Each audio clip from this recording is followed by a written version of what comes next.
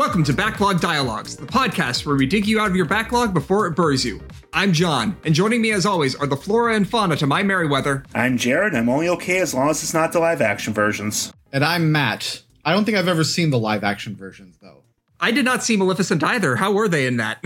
Let's just say character assassination, and when you're starting with characters that do nothing but bicker in the original, yeah. So what I am picturing is just like all bickering, none of like any of the positive qualities that they're supposed to have. And also incredibly negligent child caretakers to the point of falling off a cliff. Oof. Oof. Big oof. So anyway, today we're starting off with Sora's story. Which is a weird thing to say because this is all Sora's story, right? What was that thing that we just finished? I don't know what you're talking about. Yeah, it's sure it's not important. PS2 games back in the time were doing all sorts of crazy things, starting off with a story that didn't have anything to do with the actual story you're going to be in. I'm sure we'll never see those characters again. Look, if it's important, I'm sure Jiminy wrote about it in his journal. Oh, no.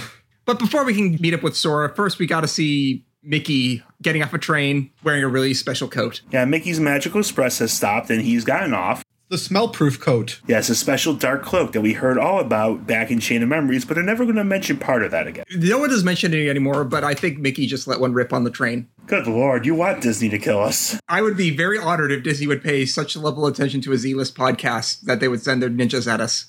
I just feel suggesting Mickey Mouse farted is a dangerous game. I was going to say, don't a lot of the newer Mickey cartoons get a little bit more naughty and edgy like that? There's this one really weird series I can't really explain. I saw a few of those newer shorts when I went to Disney World a few years ago. They were actually darn funny, actually. I think I did see the newer Mickey Mouse cartoon at one point, but I did not actually see any or hear any dialogue because I think I was just in a burger place and it was just silent. So I could just see the animation was very good.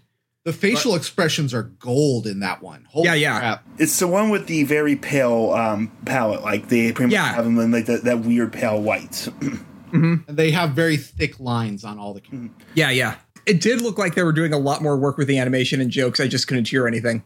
I actually don't know much about this series, what years it encompasses or how big it is, but it's just you kind of just see it every so often. I'm pretty sure I saw it back in 2011, I want to say. Mm-hmm. That sounds right. Well, anyway. Mickey's on a train. Yeah, Mickey's on a train. He just let one rip. And Sora meanwhile, is getting out of the mansion. Yep. So he wakes up out of the pod. The pod. For some reason, he hears Rox's voice and sees a person in the darkness. Us as the viewer, we know who it is, but someone very far off, so the details are kind of fuzzy. Sora doesn't know anything about this kid. Sora doesn't care. All Sora knows is Donald and Goofy are giving him a tackle hug on and waking up. Yeah, basically that voice completely replaced by the ones he remembers. Mm-hmm. And then they do a little dance, just kind of hopping around in a circle, hands held. You know the one. Yep. They woke up a little bit earlier, probably because their memories were a little bit less fucked than Sora's. I mean, Sora was the prime target of the memory fuckery. Donald and Goofy were just sort of collateral damage. One more thing, I have a lot of stuff from my notes that I just made interesting comments here and there when I was playing the game this time around, and I want to share them every now and then. And so this one is from my notes on the scene.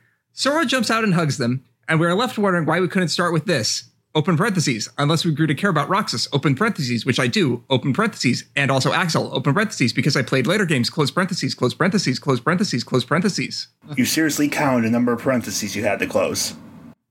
Fuck you, I'm a programmer. Of course. Did you ever have to do any assignments in Lisp in college? No, I did not have to do any assignments in Lisp in college. I am a C++ programmer because that's how you make money. So, since we know the last thing they remember was them in a field, they're trying to figure out why they're in a weird, featureless, glowy room. Boy, it sure would be useful if we had a journal to tell us what happened, huh? So let's check it. Mm-hmm. They remember for one of the few times outside of the side games that Jiminy exists, and he says there's nothing in it. There's 2 words. Yeah. Thank Namine. 1, who's that? 2, yeah. Why? 3, how? Yeah. All very useful questions we could have had written down the answers for. Yeah. Jiminy is a very poor note taker. He probably flunked a lot of classes in college. And to prove that, they completely put it out of their heads almost immediately because they don't know what it means. Yeah. These 2 words mean absolutely nothing to them. They maybe something will come up about that later. I don't know. But Adventure. Fuck it, into the memory hole with everything else. On to an adventure. And also, Jiminy's Journal now has way better features for insane completionists like me. I love games that make it easier for completionists. Thanks, journal designer. In the first game, Jiminy's Journal was pretty rudimentary. It still had all the things that you would probably want, and it still completed things with a little lucky emblem. But here, I think it's a lot better. Like, it has complete sections on characters. It has a full story recap for every world you go to and how the stories line up. Has a album of various cutscenes and pictures. It has a list of every single treasure in every area that populates as new areas open up in the world. You get maps. There are actually maps in this game. Yes. Fuck yes. Hell fucking yes. Even though the worlds are a bit more straightforward and not as complex in general. So yeah, we'll get to that. And then there's one little thing on there that is like, I don't get why it's in here, which is the character links. I can't make any sense of it. I open up, it just has sort of random bunches, and it just takes you to the character profiles if you click on them, so thanks. Yeah. At least in like Xenoblade Chronicles, there was a little bit of a purpose for it. Xenoblade Chronicles character links is actually like a big old game mechanic-y map. This character links is a weird to navigate thing that's kind of like these characters are in a map together and they're kind of connected. I don't get it. I don't use it. It's not useful to me. So now that we very carefully dissected the progress meter of the game, we can talk about what happens next. Yeah, Sora, Donald, and Goofy decide to go off into their new environs, which is Twilight Town. Despite their memory apparently being gone, Sora definitely has deja vu going through this place. Oh yeah, like Sora feels like he should know this place that he's never been before, right down to ending up at the usual place and meeting Pence, Hainer, and Olette. It's fun when there's multiple reasons for your strange deja vu that could be occurring. Yeah. It's funny because those three actually have a little bit of deja vu as well. Mm-hmm. But, you know, Kid Bart into your usual place, got a walking duck and a big, vaguely dog thing with you. Obviously a student. This is an anime, he's a transfer student. Yeah, they definitely do not comment on the duck and the dog thing. And this is also a scene where Goofy, like, strictly lays out the introduction order Sora, Donald, Goofy in a way that becomes extremely forced throughout this entire game. Well, don't we know in this game that Twilight Town actually just has ducks outright living in it anyway? No, Twilight Town does not. Twilight Town's the most human town we've seen. Even Traverse Town had random animal people. Oh, no, I'm thinking about it in Kingdom Hearts 3. Yeah, in Kingdom Hearts 3, Scrooge moves to Twilight Town. Okay. Because he got kicked out of Final Fantasy Land for greed. I don't know. They figured that he would leave behind a spirit of greed or be Scroogemus or something if he got to stay there in his old age. Yep. He's expanding his business empire, that's all. Right. But, there are no ducks in Twilight Town. What are you talking about? There's never been ducks in Twilight Town. Who ever heard of Final Fantasy in our Twilight Town? This is Kingdom Hearts Land. So anyways, have you talked to Cypher? Fuck. Well, they shoot the shit a little bit with this weird new kid. They do admit things seem a little familiar. Then they comment there was someone with big round ears looking for him. Mm-hmm. And because it's Disney, they know that no one else with big round ears would dare exist. It's the king! So either we can wander the city, or which, you've already been doing that for the last couple hours of gameplay, or we can head right to the Yeah, I just want to get straight to that train station. Fuck exploring this town anymore. We'll be back later. later. Bad nobodies. A bunch of dusks and creepers start spawning relentlessly when you reach the train station, and basically you have to keep on fighting them until Mickey shows up to save you. Oh, and by the way, one thing we didn't mention is that Sora is level 1 again. Yes. Because explicitly all of that memory fuckery just messed with all of his power. So the Moogle stole all the cards back, I assume. Cards only work in Castle Oblivion. Yeah, the cards only work in Castle Oblivion. They're an artifice of Castle Oblivion, so... Yeah, but they were apparently parts of his memory are crystallized, and the Moogle stole them back, and he's just left with nothing. I didn't think you cared that much about the lore of Chain of Memories. I did not remember that part. Well, I remember the things I got stuck on, and buying cards for Moogles was a big one. Okay, so you're saying that all the cards in Chain of Memories are crystallizations of Sora's memory, even the attack and the magic cards. Yeah. And so the Moogles are doing the exact same shit that the organization members are doing when they make the location cards. The Moogles are just making attack cards the same way. I assumed that all the memories were scattered throughout the castle, and they picked them up for the shop.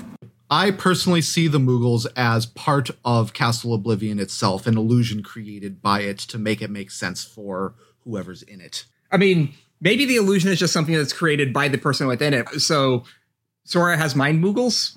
Well, yeah, there's a lot of things that our brain does to make sense of things that don't really make sense as part of the way consciousness works. Consciousness is more or less our brain stitching together an experience post hoc, more or less. Okay, but there's some games where if those take the form of moogles, that's making some games very, very self-hating. Warrior Light is a masochist. Well, Sora did interact with a lot of moogles in Kingdom Hearts 1 as shopkeepers. So he sees shopkeepers and he thinks moogle. Yeah, okay, that's fair.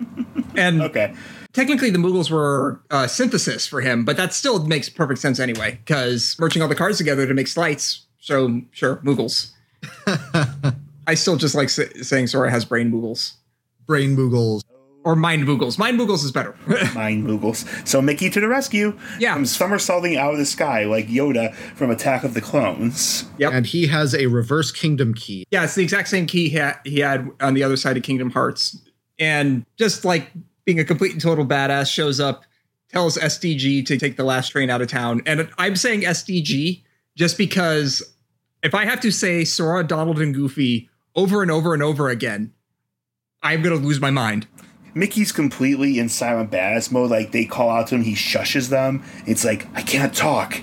Take this and go. Yep. And he handed them Roxas's money, which just seems really evil. Along with the blue crystal and our first secret Ansem report. Yeah, we're getting Ansem reports a lot earlier in this game, guys. Mm-hmm. So our secret Ansem reports, we are a little bit different, and it seems that with the voices involved, I'm the one who got elected for these ones. I'm sorry, Jared. These are pretty long. I have made a grave mistake. My study of the darkness of the heart began with a simple psychological test and quickly snowballed. Spurred on by my youngest apprentice, Ienzo, I constructed a massive laboratory in the basement of my castle. Unbeknownst to me, my 6 apprentices then began collecting a large number of subjects on which to perform dangerous experiments into the darkness of the heart. As soon as I found out, I called my apprentices together and ordered them not only to cease their studies, but to destroy the results of their research thus far. What on earth was happening within the hearts of my 6 beloved apprentices? While pursuing the mystery of the darkness of the heart, could they themselves have strayed into the depths? Yet I remain the most foolish of all for having begun these experiments. We are not meant to interfere in the depths of another's heart, no matter what our reasons for doing so. And my error plunged me into despair. A visitor from another world soothed my dejected soul. A tiny king named Mickey came wielding a legendary key, the infamous Keyblade, said to bring both chaos and prosperity to the world. He was very knowledgeable on many topics, and we deepened our friendship as we conversed companionably. Upon his advice, I decided to review the data obtained at my basement lab. That is when I discovered the Ansem's reports. Though they bore my name, the only one I had written was number 0. Apparently he had gone on to pen numbers 1 through 8 himself. Yes, the first subject in my foolish experiments. Whew. That's a lot of plot. Yeah, we're really hearing something big all of a sudden. Yeah, especially with the reports we all picked up last game. What was Ansem Report 0 again? Did we get Ansem Report 0 last game, or was there only 1 through 12? I'm not sure if we got a 0, actually. Huh. Hold on a second. I want to go look this up.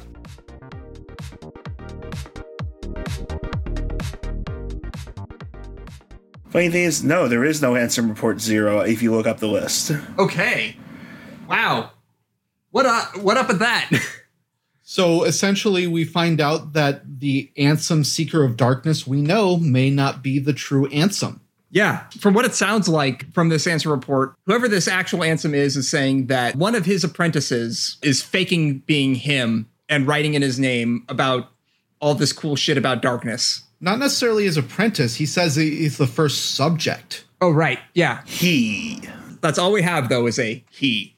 Though we did hear about the apprentices, and apparently something big and bad went down. Yep.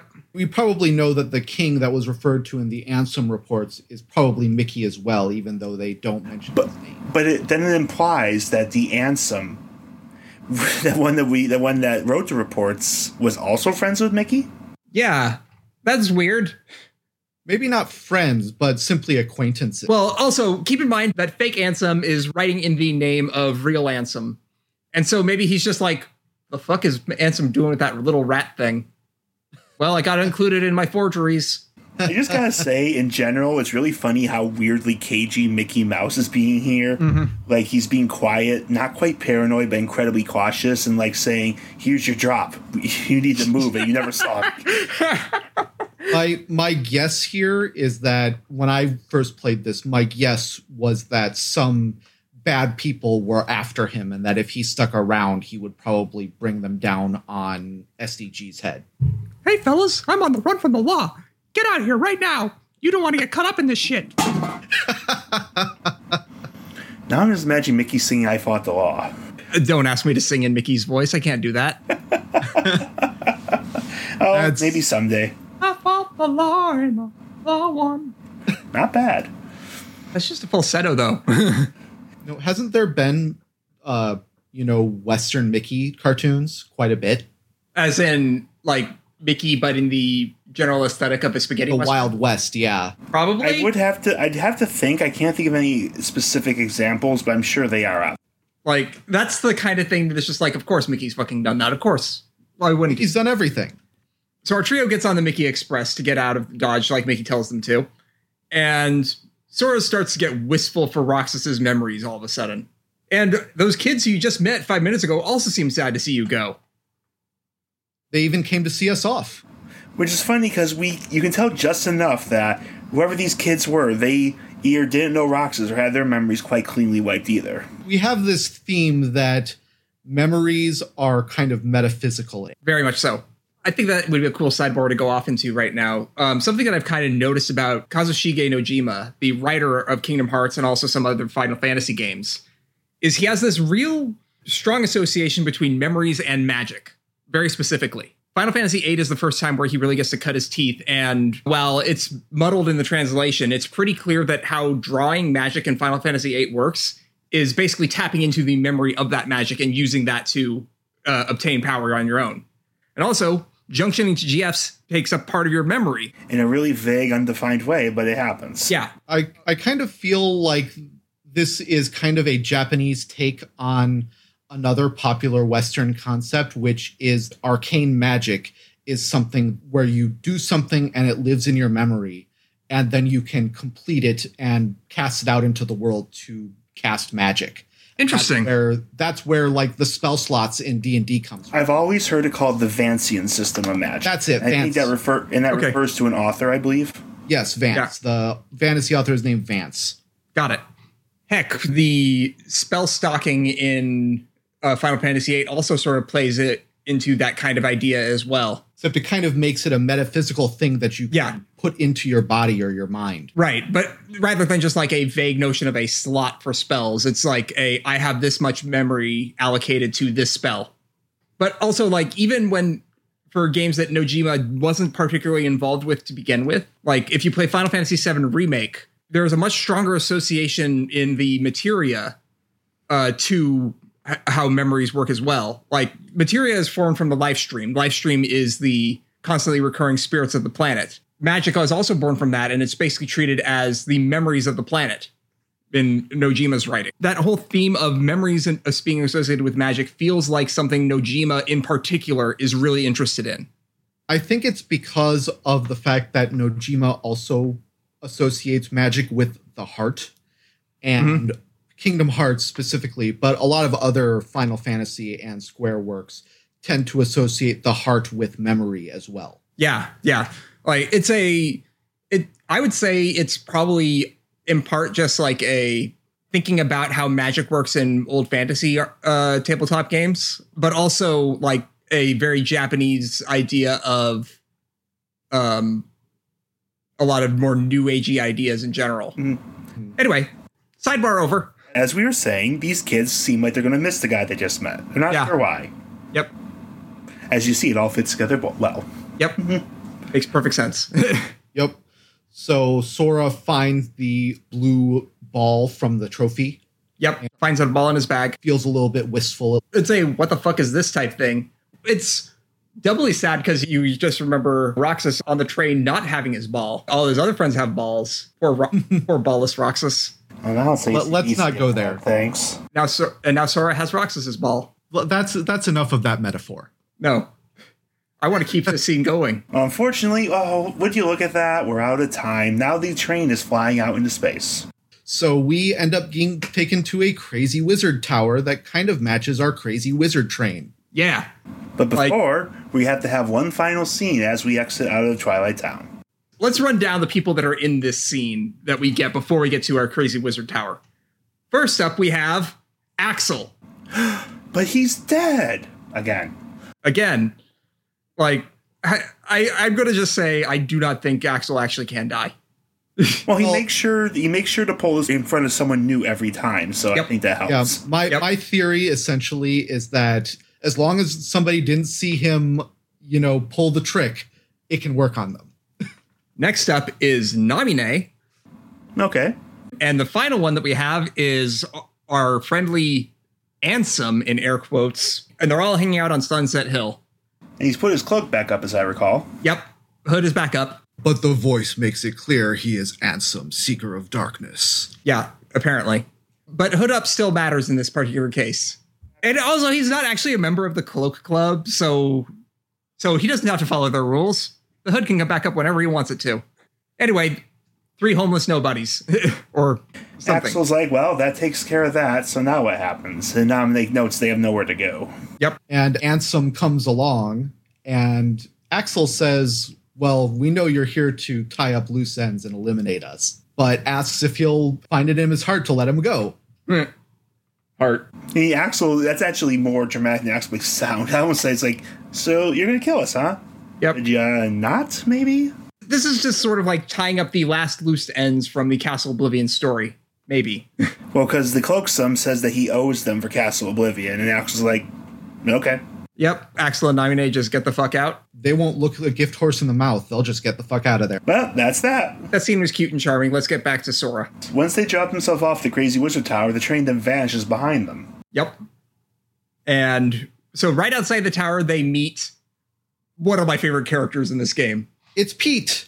Oh my gosh, it's Pete. Classic villain of Disney himself, older than even Mickey Mouse in creation. He is basically muttering to himself outside the tower. He doesn't even notice SDG. No, I want to correct that slightly. He doesn't even notice who it was and said what's going on because he's happily explaining everything to this person who just walked up behind him. Who might note was Donald Duck with the most recognizable voice in this entire universe. Yeah. Yeah. Pete is honestly one of my favorite characters in Kingdom Hearts 2. He is the best mook. Yep. He's going to send his Heartless in and make that really powerful sorcerer Heartless. He'd love to have that guy working for him. Yep. And so for my notes, one of the things that Pete reveals as he's talking to you, Pete has a history with Donald and Goofy, and he was banished to another dimension by Mickey. Fucking hardcore. I was going to say, isn't that like, was it Zod in Superman? He gets thrown out into space in the spinning square. Depends which version of the mythology, which franchise you're looking at. If you're thinking of the old 80s movies, yeah. In the 2D square, him and his 2 guys. Yep. Donald, invoking BoJack Horseman, wants to know what is he doing here. Can I argue that Donald and Goofy don't recognize Pete from behind either? Everyone here says this real recognition issue. So, okay, here's the thing. Would you want to recognize Pete on sight, given what he is wearing? I would want to recognize ahead of time so I could walk the other way. I mean, again, if you see that outfit, which we are going to describe in a moment, but if you see that outfit from a distance, you are not going to care who is wearing it. You are just going to turn right the fuck around and get away. Let's not talk about the zipper, because that zipper goes from stem to stern. Yep. That is exactly what I was going to bring up, actually. Pete's outfit is kind of reminiscent of Goofy in his full guard uniform. It's got kind of like, his colors are a little darker, like they've been muted or tainted, but he's still got kind of like the bright primaries, the shoulder pad armor, the straps. But as you said, he has a massive zipper that goes from about his belly button to about the same height up on his back. It goes down to reach it. The term I heard to describe it is zipper taint Pete. And that is stuck in my brain ever since I heard that. It's bad that I have the most charitable interpretations that outfit might be hard to get off of quickly, so, you gotta go to the bathroom. Yeah, I guess he also has a harness on, so, we're going to go full kink at Pride discourse here, of course. Pete is so happy to tell us everything. He's working with his old buddy Maleficent, who busted him out. Yep. Apparently, he's been actually trying to do Maleficent's orders for the better part of the last year. But because we took care of Maleficent a year ago, he basically has just been running around doing his own thing, I guess. And apparently accomplishing nothing? Yeah. And all he has to sick on us anyway are shadows, which, shadows. Especially since his main goal literally seems to be gathering powerful Heartless, and he's managed nothing. Yep. I will say that at least Pete is a little bit more competent than, say, Oogie Boogie. Okay. Pete is more competent than most of Maleficent's allies from Kingdom Hearts 1 because Pete actually has focus. Pete actually, goes to places and does things rather than just, trying to do his own villain shit. Pete is way in over his head and doesn't really have the thinking man's power for this, but he's not nearly as distractible as everyone else. He does just keep at his goals, at least. I like him. He's great. I really like what Kingdom Hearts 2 does with Pete. We get more plot lines with Pete later, and honestly, they do a really good thing. I almost feel sorry for the guy. Yeah, Pete is going to be a really fun character for the rest of the series, and I'm always going to look forward to when we get to interact with him again. And when you claim that you toasted Maleficent, he really just gets a little angry. It's not like he freaks out or even this. He doesn't even seem to miss a step. He just gets pissed and calls the shadows on you. He's very loyal, if nothing else. Yep. So we fight through the shadows and push our way into the tower, giving Pete no respect because he deserves none, because we have a wizard to meet. Well, Pete lets slip who it is that's up there, and it's Yen Sid. Yep, Yen Sid, the sorcerer from Sorcerer's Apprentice. I have an admission to make, and you can all laugh at me, but it took me probably 2 years from when I first played Kingdom Hearts 2 to realize that Yen Sid is Disney backwards. I cannot physically put a hand on your shoulder because we're recording in different locations, but I'm sorry, bro. It's the Rika head pad at this point. We can't make that reference yet. The story behind this is funny because the name Yen Sid existed from around the time of Fantasia itself. And word is at least one time when Disney was unsure of something he was signing on to, he literally just wrote his name backwards. Retlaw Yen Sid, he wrote on a sign-off once. Retlaw Yen Sid. Adding in the Retlaw makes that a lot more sinister sounding than just Yen Sid. It really does. It also makes it sound like the term retcon as well, which is kind of funny to me. I don't know why. Retroactive law. Yeah. I've established before how much I love Fantasia. So I know a lot of fun things about it. They always said that the sorcerer's rather dark, scowly expressions at young Mickey are very much Walt glaring at animators who screwed up the expression. So we make our way up the rather short tower, just a spiraling staircase, fight some Heartless, the usual. Yep. It is our first sign that maybe the environments in this game are going to be a bit less involved than the last game. But I would say they look nicer. You got a lot less obvious boxes. You got more spiraling backgrounds. It looks like a space in reality, even if it's very small. The thing is that there's a few branching points, but critically, unlike Kingdom Hearts 1, it kind of realized they didn't really want it to be much of a platformer. You know what I mean? Yep. The platform is simple, and there's much less amazing. We get to the top of the tower, we meet the sorcerer, and he has deep lore and refuses to let Sora return home because stuff has been going on that requires a Keyblade Master. Translation, we're up for minutes and minutes of exposition now. Oh my gosh, yes. Yen Sid just, doles out lore by the bucket load. He's just got all his brooms carrying buckets of water up the stairs, but instead of water, it's lore. I mean, remember, in this version, once again, he was Mickey's teacher, so Mickey was, once again, the apprentice at some point. But because Mickey is a Keyblade Master, this also means that Yen Sid knows shit about Keyblades. Yes. And he has lots to tell you about Keyblades, about the Heartless, and about the Nobodies. To start this off, Yen Sid drops lore on Heartless by claiming them as a person that yields to the darkness in their heart. So it's kind of funny that Heartless are not beings that do not have hearts, but rather beings that have had their hearts corrupted by darkness. Correct. And he demonstrates by making an image of Donald and turning it into a Heartless. Boy, that's cold, dude. So then he introduces Nobodies as when a person with a strong heart or will becomes a Heartless, their original body moves with a will of its own. Once again, Donald is the demonstration. We got a Shadow, we got a Dust. They're both Donald. Yep. So I always... this kind of explains a lot of the metaphysics of the entire series right here in this one little speech. Because I kind of see this as the mind, body, spirit triad. You end up with this thing where a person needs a heart to exist, but some people who are extraordinary might have such strong will that they can continue to exist without a heart. Yep. Or like just to sum it up from my notes. In other words, a heartless is a heart that is dark, and a nobody is a body without a heart. Everybody got that? But notice neither the heart nor the body are the person, though. And it doesn't seem like they're half of it. They both seem to be unique things.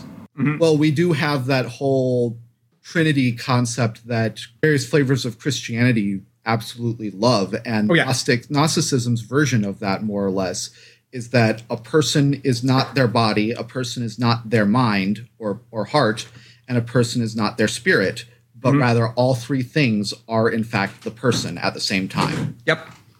Everyone is a Trinity. Points there. I just keep getting stuck in the fact that Yensid says some really harsh shit here. Yeah. What he decides to say about Nobodies is that they only pretend to have hearts. So he just says that they don't have feelings. They only pretend to have them. And my understanding is that starts feeling uncomfortable as this series goes on. I mean, it starts seeming like that is a misconception that Keyblade Masters have had about Nobodies. We actually already have that because Roxas has been declared a nobody. Yeah. And we just really watched Roxas kind of having all these feelings and emotions there. His life destroyed in front of us, so already.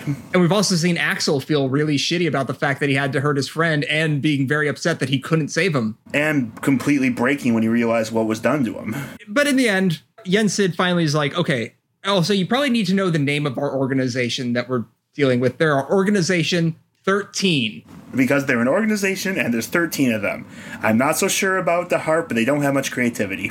Yep. 13 is all in Roman letters, by the way. Mm-hmm. Roman numerals. I. Yep. And 13 is a very metaphysically significant number. It tends to be a very negative sounding number. Yeah. I mean, we all know the obvious one, but it's not just that. But at the same time, though, at this time in Final Fantasy's history, the other game that is being made is Final Fantasy 12, which goes all in on the Zodiac Braves from Final Fantasy Tactics, which, of course, was another 13. And I'm going to say this right now. When I first saw the Asians in Final Fantasy 14, I was like, who are these Organization 13 ripoffs? Well, their cloaks have more spikes. Does that count? Yep. What were you saying about Yensid and just his constant stream here? Yeah. I mean, in the end, all that matters is Yensid is just a bunch of lore books and a cloak. And a nice hat. Yensid also explains Mickey's Keyblade to us. All throughout Kingdom Hearts 1, we were led to believe that the Keyblade was more or less a unique object. And then Mickey suddenly shows up at the end having an inverted one. And we're all like, wait, what? They kind of introduce it as the Keyblade of Darkness, ? But not much is said about it. In this time, he calls it the Keyblade of the Dark Realm that Mickey obtained. What an edgelord. Yeah, well, round ears are pizza cutters. All edge, no point. Wow. We kind of mentioned this at the end of Chain of Memories, Riku's side, but I really like this weird contrast between what we know of Mickey Mouse and suddenly him having this kind of dark, edgy side where he's kind of like, I want to travel the Twilight Realm between light and darkness with you, Riku. That sounds like a great idea. I'm with you. And then finally, we end up being given new clothes by Yensid's friends, the good fairies from Sleeping Beauty. So the way it's pointed out to you, first of all, here's the real reason we get new clothes, and then there's the diegetic reason we get new clothes. The new reason we get new clothes is because Tetsuya Nomura had new fashion ideas.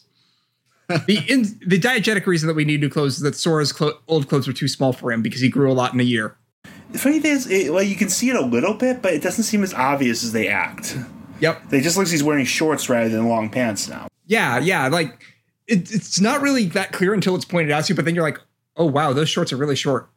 Oh, wow, Sora lost a year of his life. Yep. The Sleeping Beauty fairies, Flora, Fauna, and Merryweather, come on in to make Sora some new clothes, which, like, is that the right choice to give Sora new clothes here? Is it really? They fight for colors, and of course, each one likes their own color. I mean, exactly. We had this sort of plot scene where we're told all about the darkness of the world, and now we're getting a scene where these fairies are just arguing with each other and zapping you repeatedly and just palette swapping you every time. We had a bunch of lore dump, and now we need some Disney bullshit to offset all the lore. Also, there's clothing with special vor powers because they let you eat your friends to gain power. Yep. We'll talk about that in a bit. Let's talk a bit about his new outfit. It's always a struggle for me to describe an outfit. Basically, the whites are gone from his outfit. Like, he used to have big white shoulders and gloves. Now he's wearing, and the reds are muted too. His main colors have gone very dark. He's wearing dark blues and blacks, including big puffy pants with what kind of look like chaps, again. I think Nomura discovered chaps in the course of going from Kingdom Hearts 1 to Kingdom Hearts 2 and just was like, oh, that's entertaining. Rather than big belts, he has more straps across like his legs and his waist. He's wearing a unzipped dark jacket over dark clothes. His shoes are kind of cleats now rather than the big clumpy shoes. Mm-hmm. Also, just around the room, there are some mirrors with some cryptic shit written on them. The mirrors read, utilizing strength to its fullest. Utilizing magic to its fullest. Obtaining old powers. Possessing all abilities. Keyblade, unleashing ultimate power. Overcome by power of darkness. What this cryptid shit foreshadows is the form change system that was alluded to recently about Vor and Goofy. Christ, every time you guys say that, I wince. So I shall at least try to forestall by pointing out there's an evil raven watching this. Yes. What is the raven's name? It's Maleficent's bird for movie, and of course, as Matt said, its name is Diablo. Is anyone surprised? No. Between that and between the cat and Cinderella being Lucifer, if I may add, they're both owned by the same voice actress character. Disney was kind of in a certain place at that time, weren't they? I mean, it's, what is it, 1940s, 1950s? I would say 40s. It's 1940s America. You're not going to get away from that shit. It's unfortunate, but it's the truth. So let's be clear. No matter how you try to shorten it, it's the Valor form. Yes. Don't call it the other thing. I never was going to. I feared Matt. Yep, our first one's the Valor form. And we get to dual wield Keyblades. 2! And honestly, it's when you see it work, it's similar to the fight Roxas have with Axel, the 2 Keyblade fight. So Sora holds his 2 Keyblades slightly different than Roxas held his 2 Keyblades. He also likes to spin them around a lot. Yeah, I think the spinning happens a lot more with his other forms, but like he still will, like he carries both of them like on his back like a dual wielding samurai type person. And this form likes to air juggle like shit. Yeah, like this form is all about smashing the shit out of things. You can't even use magic while you're in this form. Like, yep. It's a very good one for putting a lot of hurt on a single target and stun locking. And also, it's probably the easiest form to level up because all you need to do to level it up is attack. Yep. Which is all it can do. All of these forms have special ways to gain experience, which is actually a cool idea. Yep. You don't just gain experience by defeating enemies in them. You have to do a particular thing. Instead of a Valor form, it's landing hits, and more hits you land, especially this is a form with lots of all sorts of rapid hitting, it really gives you that opportunity. And also, since this form has 2 Keyblades, it comes with your second Keyblade, the Starseeker, which has a Sorcerer's Apprentice theme. I'd be surprised if it didn't. And so when you change form, you kind of switch color schemes. Sora gets all red, yeah. But of course, in order to access this form, as we said many times, you need to eat Goofy. Gorsh! Gorsh! Gorsh.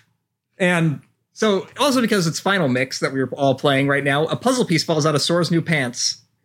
But the puzzle piece is like, it's not actually a puzzle piece. It's one of those little crown emblems like the necklace Sora wore. This is a new collectathon element introduced in Final Mix, where if you do crazy stunts with the traversal abilities that all the special forms get you, you will be able to fill in puzzles to get new items. You need to do this for completionism. There are a lot of puzzle pieces. Have fun! So we go back to see Yen Sid after the Raven shows up, and they don't even notice. He was hanging out with the skylights, so, at least he was out of sight. So Yen Sid lets us know that our gummy ship is here still. We're also just going to say we can open up gates to other worlds again. That gets around the whole worlds are separated problem. The worlds are separated forever, and never mind. Only lawyers can stop paths from being opened again. Sorry, Tarzan. Never to be seen again. Never to be seen again. Memory hold. Memory hold. Speaking of memory holes, what happens next is, after you leave, the Raven returns to the fairy's room and drops Maleficent's cape, cloak, whatever, that she left behind when she died on the ground. Yep, freaks the fuck out of the fairies. They realize, wait, I remember that belongs to you. Like, no, don't say her name. And then Candlejack comes back. I mean, Maleficent. No, come on. Candlejack doesn't exist. Bad news, Matt. We have to finish this one without... Okay, that bit's over now. Sorry. Fair enough. Candlejack brought us back. Is that a power that Maleficent classically had in Sleeping Beauty? Is she like the sort of thing where, you know, as long as evil remains in the hearts of men, I will be back? It doesn't come up. I mean, I'm going to leave the live action entirely because that's okay. A different idea. But guys, we've established, however, that memories are magic. That's true. So just established that Pete and SDJ all were talking about Maleficent and it didn't do anything. There wasn't a raven with a cloak around, though. Also, maybe it has to be by somebody who is actually related to the person in question. You need the memories to be able to junction the Maleficent GF. That's what needs to happen. Oh, Christ. Oh, no.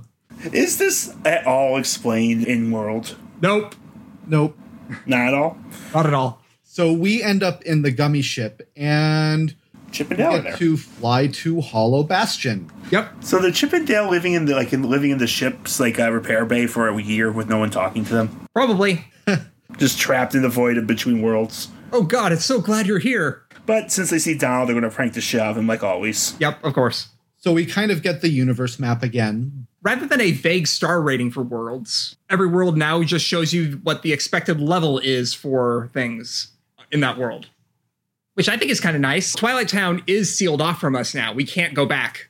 And I think they even say as much. For some reason they can't. Like it vanishes from their scopes. But we can go to Hollow Bastion. And we should because Pete's already beat us there somehow. Can Pete use those dark portals? Because do we ever see him make one? I think he can use them. I am trying to remember if I've ever seen Pete use that. I will keep an eye out for it.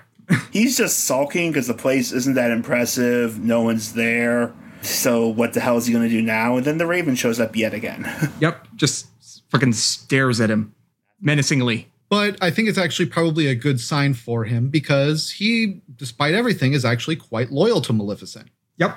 I will say this. He is tenacious, and he is definitely more competent than fucking Oogie Boogie. So... and I think he might be immortal. Yeah, that's probably also the case. He's certainly older than all the other Disney villains. When you're 99% a slapstick villain, it kind of gives you protection from actual serious results. Yep. Yeah, anyway, once we take control of our heroes, we discover that a lot of people and ducks from Final Fantasy have moved back to Hollow Bastion. I'm not letting it go. Scrooge is here along with the nephews, Huey, Dewey, and Louie. So Scrooge was not in Kingdom Hearts 1, but he is here. I am left to assume that this is where he lives. We basically don't get very far and some heartless jump us when the weirdest so-called security system ever starts hitting. Before that, we run into Yuffie, who has now changed into her Advent Children clothes. We have a movie to promote. Yep, that's the other thing that we have to promote right now is the movie. So that's going to be a thing for everyone who it's available for. Poor Leon. Yep. Yeah, Leon still has his old clothes. There's lots of Heartless in town. As Jared said, there's a terrible security system. It's like these, I would describe it as, it's like these white balls appear in the sky, turn into a hex, and kind of fly down and hit something. Do they even damage enemies? I never Yes, they do. Observed. They juggle enemies. They juggle enemies and damage them, yep. But I never seem to notice it. It's so random, it's like, you don't notice it, yeah. Well, anyway, Yuffie drags us over to Merlin's place, because Merlin apparently came over as well. Traverse Town must just be abandoned. Yep. Oh, Traverse Town is the place for in-between worlds, people who don't have any place to go. Now that Hollow Bastions is back up and running, all the people can go back home. Yeah, Traverse Town is just where the interdimensional Flotsam and Jetsam shows up. Yep. So who's showing up there now and who's helping them? We will talk about that in Dream Drop Distance. Oh boy. So anyways, we find Aerith, Sid, and Leon all over at Merlin's place, just kind of vaguely fixing shit. Yep. Merlin has a really sweet computer in his house, which is interesting. We get a little bit of dialogue saying that everybody kind of forgot about Sora, Donald, and Goofy. And then suddenly, just a little while ago, everybody remembered them all at once. And they're like, wait, what happened to those guys? Yep. This is the first time that we hear Sid's voice in Kingdom Hearts, because he didn't have any voice cutscenes in Kingdom Hearts 1, as I recall. Right. And I do not like Sid's voice in Kingdom Hearts. He's kind of doing the old man gravelly voice. He's kind of doing an old man gravelly voice, but he sounds like a yokel doing it. Like, he doesn't sound cool. And Sid is supposed to be cool, damn it. Insofar as a guy that is abusive to his wife, question mark? Oof, that's a loaded thing. I sometimes wonder if the translation was a little worse than that than it should be. But do you have any deep knowledge of that? I don't remember. My personal vote for the least cool Sid, however, is probably the Final Fantasy VI Sid. However much I like the character, I can't get over that weird raincoat hood thing that he wears. No, the least cool Sid is Final Fantasy VIII because that guy's a jackass. After all that, basically we kind of get the idea that everyone else in the universe was affected by Naminé's memory fuckery in Castle Oblivion. Yep. And, basically Sora, for all intents and purposes, stopped existing in people's memories for a while. I mean, we saw a hint of that with Kairi in the first section where she was only just remembering him again, but this confirms it was widespread. And after that little bit of dialogue, we all get Mickey Mouse Club membership cards. Are they fast passes? Can they work on the rides? No. What? So yeah, if Rise of the Resistance, you're going to be waiting in line like you're supposed to be. But Arif says these are Hollow Bastion Restoration Committee honorary member cards. That's a name. What is the acronym? HBRCHM. You can't pronounce that. Program. You need to come up with a backronym, Arif. You know this. But here's the thing. Do they do anything? Okay. We need to come up with a backronym right fucking now that is a better name than this. So what is it? So the idea is this is Hollow Bastion Restoration Club, right? Yeah. So are you going to use cheat acronyms or use extra letters or? What I would do personally is I would try to backronym up the word Bastion and do it. Okay, that's a lot of letters. BASTION. Bureau of Assessing. Bureau of Assessing. Okay, you go. Building and sustaining the integrity of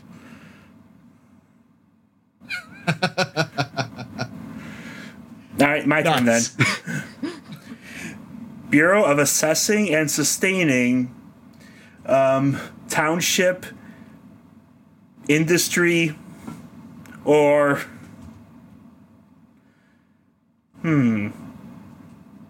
Organizing Nexus. Oh, I know.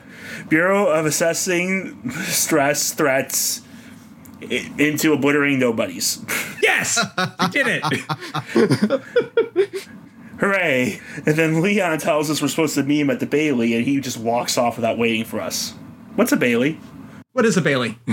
A Bailey is kind of I believe, an inner wall around a courtyard, more or less. I'm not sure. I know there's a particular kind of castle or fort design called a motte and bailey, and it involves having a weaker outer wall that is intended to be penetrated, and then everybody retreats to an inner keep that essentially has like some really nasty ways to rain destruction upon whatever's in the outside. And the more you know. Yeah. And also Merlin gives us our Blizzard spell back. Yes, the magic system for this game. Yes. It's much better. Kingdom Hearts 1 had this very typical MP system, and the only way you could build it back is by wailing on enemies. And it took a really long time. I did not like it. Kingdom Hearts 2 gives you a flat pool of MP that is used until it hits 0, and then it starts to refill automatically. When it's refilling, you can't use any magic at all. What this does is it basically makes a gameplay flow out of when you're using magic and when you're not using magic. And there are certain abilities that are even in the game that will work with when you have MP or when you don't have MP.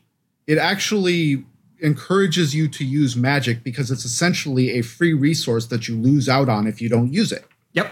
Also, it makes using Cure feel like a way more tricky decision because Cure uses all your MP no matter what, even if you have 1 MP remaining, which also means that you can spam magic down to almost nothing, then use Cure and have the same effect. Yep. And in fact, there is an ability that if you get to 0 MP, it makes you stay at 1 MP so you can still use Cure. I don't remember that ability.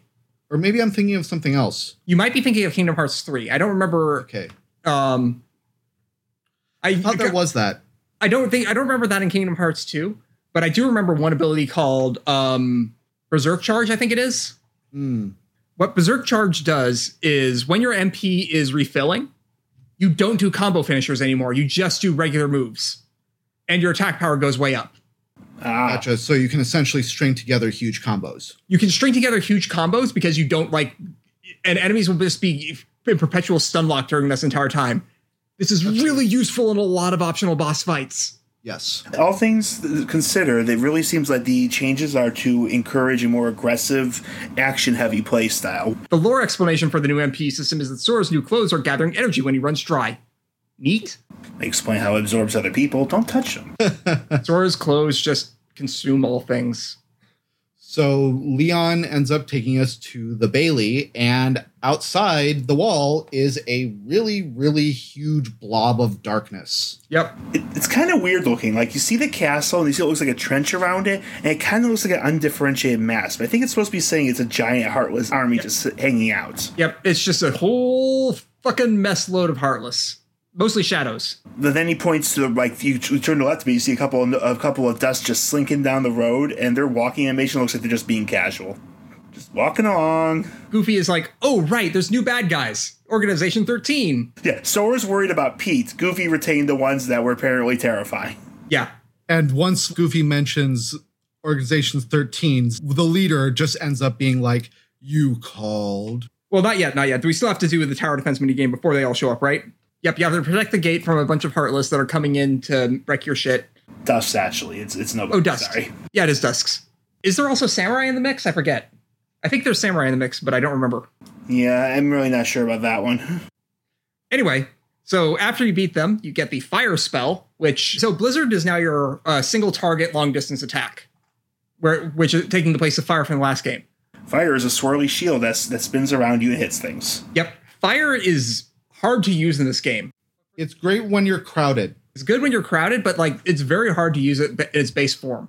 I will say I've seen high-level strats that use it terrifyingly well, though. Yeah. There are some fights where learning how to use fire correctly will just make bosses melt. It's one of the only spells that does multiple hits per cast. Yeah, it's really strong. Yeah, once you've defended the Bailey and get the fire spell, Organization 13 shows up. Got 6 cloak guys, all various heights, just kind of hanging out. Sora's just like, yeah, okay, now let's just fight. Let's get this game over with already. One's like, I wanted to be buddies. One of the less serious sounding Organization 13 members gets in Donald's face to say some cryptic shit about Roxas at Sora. And he literally starts with, oopsie daisy. That scene, it just kind of plays out. They mock the kid. They have a good giggle, and then they're off. And then the weirdest thing happens. Our Goofy membership cards to the Mickey Mouse Club. Yeah. Our beating Ansem Seeker through investigation, observation, neutralization cards. I'm going to come up with a different one each time. Oh boy. It turns out that in order to unlock the roads to other worlds in each world, you need to find the biggest MacGuffin you possibly can, and that will produce a keyhole. Oh, no, actually, it's going to be the smallest MacGuffins you possibly can, because most of them are fucking tiny. And weirdly inconsequential. Yeah, or shouldn't be, rather. These aren't even MacGuffins, because I don't even think the characters give a shit about them.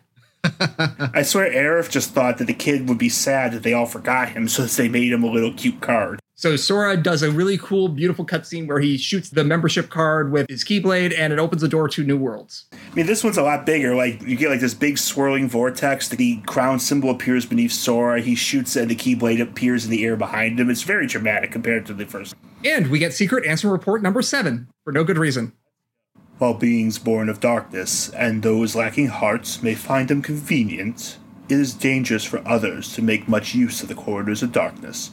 Darkness erodes the heart. In search of a place to proceed with my research and planning away from prying eyes, I found myself in Twilight Town. It is a quiet village, forgotten in the chasm between light and darkness. I situated myself in the basement of an abandoned mansion standing beyond the woods. My underground research resulted in one new discovery after another. When a Heartless is born, the body and soul left behind are reborn into this world as a different being. They possess different intentions from their Heartless brethren, and while it is unclear whether these sentient things are after, it would appear they are responsible for much bedlam in the world. My erstwhile friend the king and his subjects, along with a hero wielding the Keyblade, are battling the Heartless even as a new threat approaches. This new threat, they have given themselves a fitting name, I suppose. These non-beings. Nobodies. A great number of nobodies have lost human form, as have the Heartless. Yet the nobody born of someone with a strong heart retains its shape, with but the faintest visible changes. It appears my betrayers have retained their human forms as nobodies and are gathering more followers in hopes of furthering a new scheme. Organization 13, formed of 13 nobodies with my betrayers at its core, has divided into two. They are said to be carrying out some sort of research. Seeking to uncover the plans of this organization, I have decided to head for where 6 of its members have gathered, towering over the outer limits of the realm between darkness and light. Castle Oblivion. This note was written a year ago. This secret answer report was written as Kingdom Hearts 1 was wrapping up and Chain of Memories is about to happen. What the fuck? So does that mean we know whoever the real Ansem is? Maybe. It's kind of implied that we should, unless he was just sort of like hiding in the shadows of Castle Oblivion with all the poo gas. I feel like there's a little bit more hints to be provided in the near future. Like right now, we're just getting the start of it. But this is also contained just like a few more interesting tidbits, like talking about Twilight Town as like a place that's away from prying eyes, just away from everything. And I'm like, but it's also the biggest city that we've seen. There's a lot of people living in Twilight Town, I think. But the second we left it, we lost sight of it. We literally couldn't see it anymore. So yeah, okay. So it exists in a sort of, say the line, visual novel Schrodinger's cat box of where you can or can't see it depending on if you're looking for it. I don't know. Well, it's also in the, as they said, in the chasm between light and darkness. Mm-hmm. And so that kind of makes it the perfect spot for doing shady research. Yep. So as Sora comments to Leon that there's a new journey they have to go on, we kind of fade away from this scene for one last little hint. It's time for a Final Mix only scene. In the chair room. Jared's favorite room. They're all popped into their chairs and they all get a chance to speak. None of them have hoods down. Do my eyes deceive me? Does he really have the power to wield the Keyblade? He's nothing but a boy. Give him a chance. It means he's straight as an arrow. He's pure of heart, unlike all of us here. He better be, or else he's worthless. I truly hope he's enjoying himself on his adventure. Maybe he'd like a hand to determine his fate. Hey, as long as it works in our favor, we can let him do what he wants for now. Then we'll all jump in if he needed. Those are bold words coming from you. Are you saying you'll volunteer to take care of it if things go wrong? Huh? What? Me? No, you have the wrong guy. I'm not comfortable with that. You act as though you have a conscience. When was the last time any one of us felt anything? Truer words were never spoken. Well, I suppose the fun will have to wait. Do you know what happens to those who lose their true purpose? Inevitably, they destroy themselves. Gentlemen, the hero of the Keyblade has embarked on a new adventure. Make sure it is one he will remember. Now, go. Everyone poofs away. Yep. From my notes, I have this comment. This scene has the general tone of a chat room full of bored teens talking about who they're going to troll. You can tell different personalities. You have the one who's smug about himself, the one who thinks everything's a joke, one who thinks everything's a game, the one who's kind of the hanger-on, and so forth. The one who's just like always seeming angry all the time. Oh, your rage troll. Yeah, just like a cool anger all the time. And then there's their leader who has the deepest voice imaginable. Holy shit. Matt, you did your best, but I'm nowhere near that deep. Yeah, like the leader of the organization is voiced by fucking Norio Wakamoto in the Japanese version, which is the voice you go to if you want. What is the right metaphor I'm looking for here? Smoking for 30 years and also can roll their R's with rocks in their mouth. Yeah, like it is a voice that just kind of is like, wow, that puts chest hair on me just hearing about it. Yes. I'm going to try to get better at being both deep voiced and loud, but right now I'm struggling with being one or the other. Yep.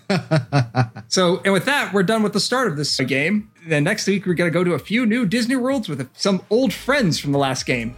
Friends. We learned that we had friendship even with our game mechanics. Yep. But until next time, I'm Jared. I'm John. I'm Matt. And remember, a good story is best enjoyed with friends.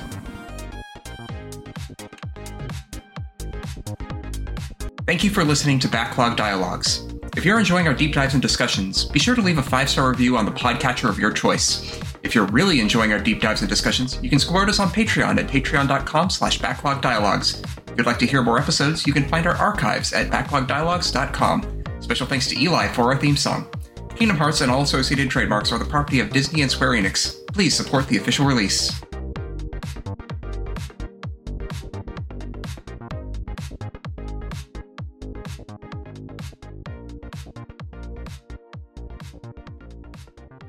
They won't look a gift cloak in the hood.